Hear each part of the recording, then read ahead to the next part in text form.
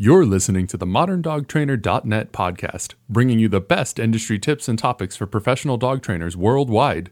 Now here are your hosts, Ines Gaschot and Kat Camplin. Hello, welcome to the Modern Dog Trainer podcast. I'm Ines, founder of the Modern Dog Trainer blog and podcast, and I'm here today with my co-host, Kat Camplin. Hello, everybody. In this episode, we're speaking with the amazing Helix Fairweather. Helix is a KPA staff instructor as well as a contributor to Clean Run magazine and an astrophysicist. Is that right? Hi, everybody. Thanks for having me.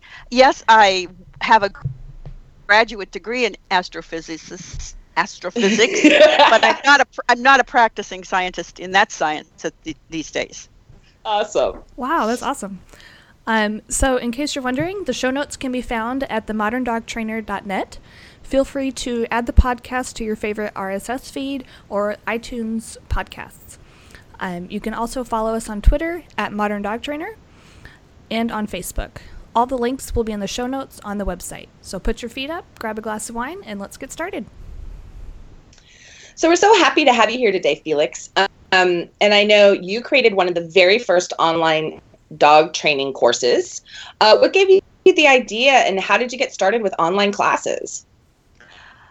To answer the second part of the question, I was out of work. I came back from graduate school in New Mexico, back to Oregon, and wasn't finding a job promptly. And so I had a lot of time on my hands, and I had gotten turned on to clicker training while I was in grad school, and had been training my own dogs for agility on my own with clicker training. And I learned so much from being on the email lists and discussion lists on clicker training at that time. This was around 99, 2000, right around there. Right. And I was on clicker training lists. Looking back to that time, it was amazing with Julie Daniels and Karen Pryor and Steve White and Susan Garrett and all of these people who had just been to a Karen Pryor seminar at the University of Guelph in Canada. And they were all buzzing with, oh, I tried this. Did that work for you? And how do you fix this? And when do you do? So those masters of the craft were in their learning mode at that time. And it was just amazing. I learned so much from them. And I started, posing training plans of my own. And the more I learned from discussions and from people on the internet, I realized, why couldn't I teach other people that way? Right. So that's what gave me the idea. I do have a funny anecdote about that, though. My first online class was cyber agility, which was teaching people the foundation skills needed to then train the equipment for agility. And one of the 10 skills I wanted to use was Susan Garrett's 1, 2, 3 game for the ability to switch from calm to excited at the agility start line. And I knew I had to ask her for permission to use it. It was an article in Clean Run.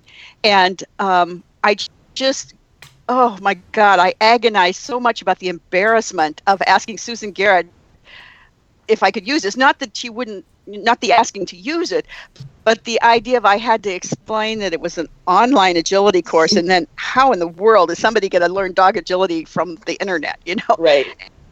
But I did finally muster up the courage, and I wrote to her and explained what I was doing, what I was trying, attempting to do, and could I use her game? And she said, fine. And she said, I've thought about an online course, but it just seems like way too much work. And of course, now we know that Susan Garrett has an online empire. Right. So, yeah. Yes. That's great. So your classes are run like in-person group classes, from what I understand. Can you explain how that works? Yes, I have 4 different online courses, and they've turned out to be different in how they're structured. The original cyber agility course, which is the longest running, and I'm really not teaching this anymore. I do get a lot of people asking for it, but I'm really trying not to teach it at this time. that course, and bear in mind that started in 2001, so we did not have a lot of the technology we have today. Right. We used, I took video with a little Hewlett-Packard digital camera that a friend of mine was given because she was the production manager for that product. She had a sample of it and she gave it to me. It took 10-second digital videos, very grainy, very small. And that was it for video. And so for the group meetings we used IRC, Internet Relay Chat. So we used chat rooms, and we would all meet in a chat room and talk, talk. And, it actually felt like a conversation. I look back to those days and we talked, and we would talk about whatever problems the people were having with their training or questions they had, or sometimes I have to think of an alternate way for a team to approach something because of, how the dogs are all individual, as are the people. And so that was our classroom, was Internet Relay Chat. Wow.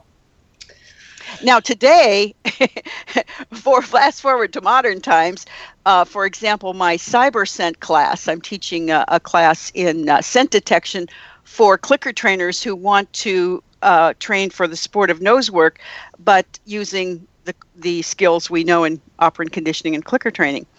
And now we're meeting in wonderful webinar software, which has webcams, and we all see each other, and I can show a video clip synchronously. Everybody can watch the clip at the same time. I can stop the clip and say, there, did you see what she did right there with her hand? And everybody can see, Oh, that's cool. What a leap, huh? Yeah, that's awesome. So they are like group classes in that sense, that we do have communication in real time. Yeah, that's awesome. So with an in-person class, we can look at attendance and see a student might be struggling, and what happens when a student gets behind in an online course. In my classes, there's never a behind. Okay. We'll put it that way. Going back to the original course, Cyber Agility, that was 10 behaviors laid out in I think it was a 10-week course, and everything was very linear. On week 1, you're going to work on behaviors 1, 2, and 3. And week 2, you're going to be roughly at this point with those behaviors. And on work 3, we're going to add a 4th behavior because you should be done with number 1. Right. Very much like people teach their group classes, and probably still do today, though I wish they didn't. So you did have people feel like they were behind. Right. And it always bothered me about Cyber Agility. So when Sarah Owings and I developed CyberDog, which is an online class for pet manners people, we went ahead and built that around modules. So there is no linearity to the classwork, which also allows you to have rolling enrollment. Right. So in CyberDog, we have 5 modules. A module is a cluster of 4 or 5 behaviors that have a theme. So we have attention and focus, or teamwork, communication, public appearances, and teaching self-control.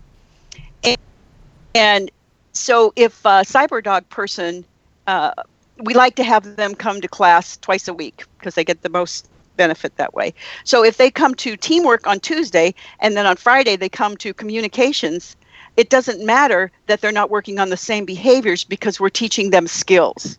Got it. And that is, to me, is the forefront of teaching dog training. Now we have to realize we're teaching skills, and the behaviors are the props we use to teach those skills. The clients don't know that because they think they want the behaviors, which of course they do, but we want to teach them how to fish, not just give them fish. Right, exactly. So conversely, with the not getting behind in your case, what happens when you have an extraordinary student that just seems to be plowing through the skill set? Is there a way to challenge them when they're online? Absolutely. I have 2 different cases for this. CyberDog is the intermediate in chronological time. Sarah and I developed that in 2009, so not that long ago. With the modules, each behavior has 4 levels of skill. And so when a person is, let's say they're working on, polite walking, and they're working on level 1, well, there could be somebody else in the class who's been there in the class for 3 or 4 weeks more than person A, and they're working on polite walking level 4. Doesn't matter. Right. So we have those skills. Now in CyberScent, which is my more recent class, and I'm actually quite proud of the complete revamp of structure that I've done with CyberScent. That is taught in a membership sense. And the training behaviors, so to speak, I have written out as what I call tasks. And so they have task 1, and when they get task 1 done, they are given task 2. So nothing is laid out straight in front of them all at once, which I came to feel was overwhelming to people to see a website with 10 highly detailed training plans. Right. So I give them the task when they're ready for it. So they everything has goals, and when they've met the goals for that training task, then they get task number 2. So there's never any feeling of behind. They just get what they need when they need it. Nice. Awesome. And I think anybody starting online classes has to really think through, what are today's learners like, and what do they want, and how much are they willing to sit and absorb. We've got soundbite society. Let's face it. Yeah. Yeah, it's true. And then from my understanding, all of your courses provide real-time face-to-face interaction between students and the trainer. I know you already mentioned doing like webinar situations. Is that how you do everything, or are there other ways to do that? We of course have email communication.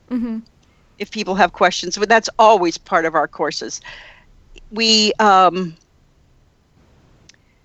to figure out what your question is here. I was just wondering, like, other than webinars, is there any other way you do face-to-face interactions? Like, how does that work with multiple time zones? It's not an actual. Okay, it's not an actual webinar. It's webinar software it's like GoToMeeting, but it's not GoToMeeting. Oh, okay. It's ClickMeeting. It's a webinar software that allows us to meet in real time as a group. So I can't think of any way I'd want to communicate in any other form other than email. That's why I'm kind of stumbling on this question. Yeah. But as far as time zones, that is always a challenge. And we enroll, when I enroll somebody into CyberScent, for example, that class also has a bi-weekly meeting. Once every 2 weeks, we meet as a group. And I try to collect data from everybody as to what would be good times for them to meet, and choose something that works for everyone. Now, that doesn't always 100% work, but it's the best thing I have. So with CyberScent, because there is so much rolling enrollment, and I only offer CyberScent to Karen Pryor Academy graduates or to other people who can convince me they have advanced training skills, because I'm not starting from the beginning with that. I set a time for a meeting that I think is the best time for people to be available. It's a Sunday evening, actually. Right. And then everybody who can come does come, and I record it, and everybody who can't come can watch the video. And even if somebody has video they want reviewed and feedback, we do it even if they can't attend, and then they watch the video of the meeting and they hear all the good things people had to say about their training and what they think should be the next step and things like that. Oh, awesome. Oh, that's cool. Yeah. So you also have a self-directed orientation for students that dog trainers can purchase and give to their classes so that the students have a head start. Is that correct? Yes, we call that the Start Smart program. And how does that work? So you get a login, the teacher purchases a login and then gives it to their students, and then the student just takes the course? Yeah. Look, before I answer that question, Ines, is it okay if I explain a little bit about Start Smart? I'd love that. Okay. Start Smart was originally the clicker mechanical skills module in our CyberDog course for pet manners. but I started using it with my private clients, and I had such a great experience by having a private client work through the videos of the Start Smart program to learn their mechanical skills, and then going to their home to do the first lesson of their behavior mod, whatever problem solving it was going to be, and have them up online and doing clicker training with that. No muss, no fuss. It was so great. So that's when we got the idea, why don't we have other trainers do this? So Start Smart is a small collection of videos. It's the total running time of the 6 videos is 60 minutes. And it's kind of like the old Jane Fonda exercise videos in that the teacher shows you something and then you do it along with the teacher. And then you stop the video and you do it a bunch more. Practice your treat delivery to a cup on the counter, until you're very flexible and feel like you've got a great habit with both the left and the right hand, and so on. We have come up with a lovely set of very different games for learning your clicker mechanical skills in that Start Smart program. People can do it in the privacy of their own home. They can take their time. They can do a lot of reps so they have some good habits built. And the Start Smart program is just, I think, an amazing tool for a mere $25. So for trainers, we have several trainers that are purchasing regularly for their clients and private behaviored clients, I'm assuming. And what they do is they send us the payment and they fill out the registration form with all the client's information. We enroll the client into Start Smart, and then we let the trainer know that Susie Smith's Start Smart has started on April 4th and it will end on April 14th. So she knows what to expect. That's awesome. So if you were doing for private clients, how far in advance? I was just trying to do the math, but it's too early in the morning. So you want to do the sign up for Smart Start like 5 days before your private client, or how would the scheduling work for that? It just depends on how long the people are going to take to work through the 60 minutes of video. We have to allow them time to not be as gung-ho as we would be, probably. Right. We allow them 10 days of access to the Start Smart video library. So a trainer would probably have to have some sense of their client's, drive to get that done, or just give them a deadline or whatever. The trainer would have to plan that for that to happen. Right. Got it. I think a couple of them have been scheduling their first lesson after they've heard from their clients that they finished the Start Smart program. So, that's a really good idea too. I like that. All right. So with the in-person courses, we have a tendency to sort of fluctuate from class to class depending on, and this is specifically with group classes, some people are excelling, some people are behind, and you sort of find a median.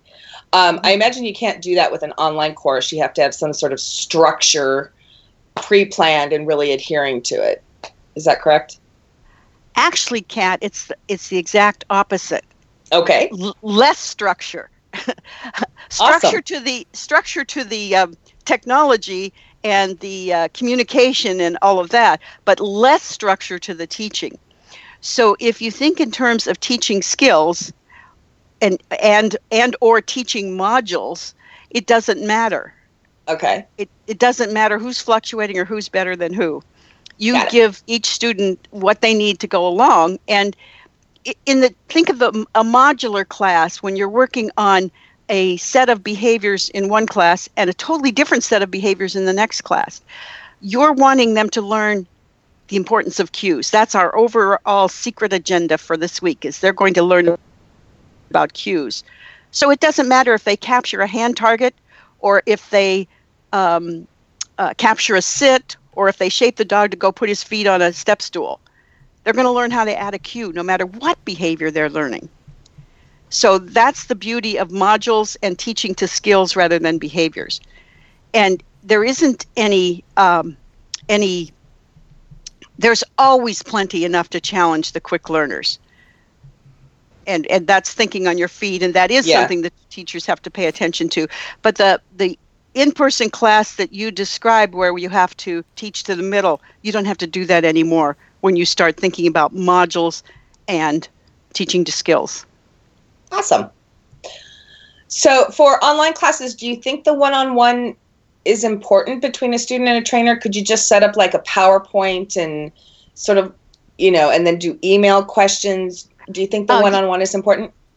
Let me put it this way. Of the 4 online classes that I teach for myself, and of course in Karen Pryor Academy, I'm faculty for 2 others. All but one of mine have real-time access to the teacher.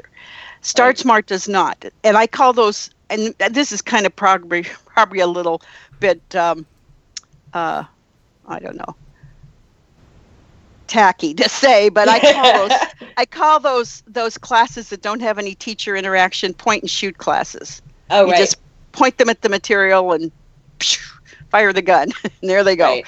And hope they learn, right? And hope they learn. And the thing is that for me, those classes are not reinforcing. And I'm not interested in teaching those kind of classes. Right. Plenty of people are, and plenty of people do. And those probably work for a lot of people. I just need to have my reinforcement is knowing that I'm there for the student, knowing that we have communication, knowing that that I can help them get through a problem that's unique, that they think is unique to them, and maybe it is unique to them. I find that over the 15 some years I've been doing online classes, it's not a person's first line of operation to ask for help. They will soldier through a lot before they'll ask for help. Right. And I would rather that it was different. I would rather that I was there, we're talking, maybe something comes up in conversation that tells me, oh, she's struggling far too long with this. You don't need to do 40 training sessions and get nowhere. Right. So I prefer having some kind of one-on-one or one-on group, real-time communication. Right. Because that's reinforcement for me. And I feel I do a better job that way. Awesome. So I think one of the big questions, and this is for anything going out into the internet, is how you protect your proprietary information, your syllabus, your videos, your recording webinars. I think that scares the bejeebus out of a lot of us, and why we're not putting more stuff online. How do you protect your stuff? Yeah, that is a really excellent question, and something, first of all, we have to realize that no matter what we do to protect it, somebody can hack in and get it. But I take the view that people wanting to learn dog trainers are probably not dedicated hackers anyway. So I'm not going to worry about that level, And if somebody is desperate to hack in to get a training plan for SIT, then God love them, they can have it, But what I do is I use, it depends on what your website's content management system is, CMS. I use Joomla, and in Joomla you are able to password protect anything, sections of anything. I can have, the Thursday night class can have access to this material, but the Tuesday night class has access to that material just by setting up groups and having individual passwords. So Joomla is very good at that. I'm sure Drupal is too. I don't know about WordPress. I having mastered Joomla, I feel like I've conquered the universe of websites, and I don't really have the time to go back and learn some of the other ones. I do web development for people and help them with Joomla websites, so that's just a little side thing I do. So I can help anybody with that. But that is the way I manage the material when it's a web published. Everything up until CyberSent was, I'm not done. I have more on that one. Of course you do. Everything up until CyberSent was done on web pages. Now, CyberSent, I'm doing in Evernote. Oh, really? Interesting. Yes. And Evernote is a cloud sharing productivity tool in which people have, for instance, me, I have a lot of notebooks in Evernote, and some of them are CyberSent students, some of them are KPA students. And I share a notebook between myself and one student. each student, and I have a shared notebook. Nobody else can access that material. So because I'm not delivering the CyberSend course on a website, because I'm working on the not give them the whole picture and overwhelm them concept, right. I put a new task in their Evernote notebook for them when they're ready for it. So that's working very, cool. Very well. Now the videos, the first thing I would tell anybody who's working on considering online courses that you want to earn money from, that you don't want to be just, a lot of people have some online courses where they're just given away. They're just all public. But the first thing, if you want to have some privacy, is don't use YouTube. Okay. I use Vimeo, and Vimeo is a lovely, lovely, lovely video storage service. It's a social media type thing too. You can have comments and follow people and all that stuff, but it is devoid of junk, and it's aimed at video production, amateur video production people. So they always have little videos or little suggestions of what you should watch this week, and there'll be incredibly beautiful things that people have put together that look like they should be in a film festival. So Vimeo has a lot of good things regarding privacy. You can password protect any individual video. You can put a bunch of them in an album and password protect that album. The one thing you can't do is give individual passwords to people. The passwords are for that product. And for that reason, I will embed them on a website page and then give an individual password to that website page. That's an interesting idea. Yeah, so Vimeo is very, very cool. You can I use the there's 2 levels, free and three, free, the level I'm using, and then the pro. And Vimeo also has a policy, which you're on your honor to adhere to, that the videos you put there are not for commercial use. So when I use videos for a commercial use for one of my courses, I have to use the Vimeo professional level for that. Oh, interesting. Okay. Yeah, so you just have to kind of pay attention to, what you're doing there. Cool. Interesting. Awesome. So let's say a trainer would be interested in starting or providing an online course. What are the top 3 things you would need to get started? Let's see. The top 3. I think the very top would be a complete and thorough understanding and very, very good relationship with technology. That makes sense. There's so much to do: video and website pages and password protected, and Evernote if you're going to have communication tools. I now have all of my KPA students using Evernote to submit all of their homework and all of their training records. I'm totally paperless for KPA. So you have to really understand all the tools that are out there and available, or not all of them, but what you need, what you want to use, and how you would use it. Because you're going to end up walking people with serious technophobia through how to use your product, what you want them, what you've decided is going to work well for you. So, meeting software, video, all of that. So I think that a good relationship with technology has got to be number one. I think another good one is a real sense of who your audience is, your expected audience is. For example, with the Cyber Agility course, I've taught that all the way up until last year, 2015. So 15 years of that course.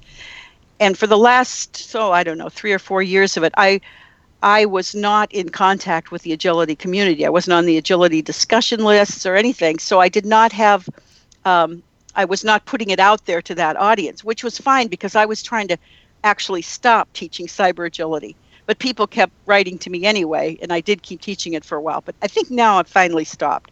So you have to be aware of your audience and how you're going to reach them. CyberDog is the Pet Manners course. I'm sorry to say is a beautiful product. We feel it's a beautiful product. We just can't find the market. We do not have the people that we should have teaching that. So we're looking for pet owners who can't find a positive training class in their local, how much they're willing to drive, have crazy schedules or whatever, that can't get to a class and that are, computer savvy people. We just don't know how to reach them. We're not making it there. So I think a good understanding of who your expected audience is and how to reach them would definitely come into play. And then I think the third one would be highly developed talent for creating training material that is brief and succinct, precise, detailed, and hits the mark for people. So in other words, a really good understanding of tag teaching, the focus funnel, where you boil things down to just the thing the person needs to know to go right ahead and be successful. So a really good sense of curriculum development, including tag teaching, and the writing skill to punch that out. Yeah, that makes a lot of sense. That would add marketing, but since I fail in that, I'm not going to add that. Nice. Okay, so what would be some considerations, good or bad, that you think people should think about before starting an online course? I think they would need to think about what's going to be reinforcing for them about this. Mm-hmm. You can't just do it for the money. I really earned a lot of money from CyberDog. I'm not talking about wealthy a lot, but a lot as far as a regular yearly income, to keep going. I'm not CyberDog, but Cyber Agility. So you have to think about the structure of your life. For example, when Cyber Agility was at its heyday, I might have had 3 groups going at a time, which was probably 7 or 8 people in each group. And with the three groups, in order to accommodate 7 or 8 people in real-time meetings, I probably had 1 or 2 meetings per week for a group that they attended. So I had a lot of online meetings. And so those are kind of sprinkled in your schedule. And it's like that kind of eats up any blocks of time you need to do something that takes a lot of brain power. You know what I mean? It's, yeah. You're not dashing all over town to go to the training center to teach your classes, but you still got these plunk things in your schedule, right, that create kind of a mesh of a schedule. So you do have to think about how it's going to, how delivering the product you want to deliver is going to impact the way you want to structure your business life. When I started, I just needed the money, period. So I didn't care how I structured my life, so it was fine. And that worked out really well. Now, I know that Alexandra Kurland has an online courses for clicker training with horses. And she has some instructors that, like TAs that work for her. I know Cindy Martin is one and Jane Jackson. And she has her course set up kind of like the Karen Pryor Academy courses that aren't the dog trainer professional, to where it's mostly point and shoot, but you get some amount of time to use for support one-on-one with your TA or with your instructor. So that's kind of limits that whole, how much am I going to interact with the students, to giving them some to work with you, but not ultimately as much as they want. Right. So I think you have to think about that. And then you have to think about what interests you and what are you good at? What are you personally good at teaching that you think people would want to learn from you because you've got a handle on how to do it? For example, I'm trying to think here. Just a minute. If I wanted to know anything about teaching service dogs, I would go to Sharon Washler. She's a KPA graduate. On the alumni list, I don't even know her in person. On the alumni list, she posts incredibly detailed, thought-provoking ways of the way that she, as a disabled person, has trained her own service dogs over the years, more than one service dog. And so she's got a lot of interesting techniques. So I see her as my go-to person if I had a service dog task training question. So think about, are you a go-to person for something? Right. Sort of that niche thing that Yep. You're really good at. So, yeah, that thing that you really like and that you're good at. I really like. And that other people would say, yeah. And I think Ken Ramirez did a blog post recently. I can't remember what he called it. Was it a hedgehog? You needed to find your hedgehog, your one little round ball thing. Yeah. I remember that. Yeah. If I had remembered that, I would have said that. You got to find it. So, where can people learn more about your courses if they wanted to take the course, or if trainers want to utilize your Start Smart orientation for their students? Where do they go? Cyberdogonline.com is the website for the Cyberdog course. That's the Pet Manners course, and for the Start Smart course. You can contact me through cyberdogonline.com or by email, which is very cleverly just my name, helixfairweather@gmail.com. Either of those ways. For CyberScent, I don't have that out there as a publicly advertised course. My impetus for creating that course was I have a scent detection instructor, and we call it scent detection to distinguish it from the trademark canine nosework curriculum, because we don't teach that way on purpose. We want to teach with clicker training. So my instructor for scent detection took in-person real-time classes from Jen and Steve White, which are extremely hard to find. They only did it once. And so I like to say I'm a grand student of Steve and Jen White's on that subject. So her name's Janine May. She works for Guide Dogs, by the way, here locally. And so because other people in the country don't have a Janine to learn from, I figured I could take my skills, my online course skills, and get people started in the foundation for the dog sport of nose work using operant conditioning, a trained indication, behavior, and back chaining. And so that's why I offered that course specifically to Karen Pryor graduates. And the reason for that is because I'm not teaching people how to add duration, how to use a verbal marker, how to create behavior chains, how to build a behavior to fluency. We need precision. We need good response to cues, those kind of things. I'm not teaching all of the how to do those things. I'm teaching you how to apply those things to scent detection.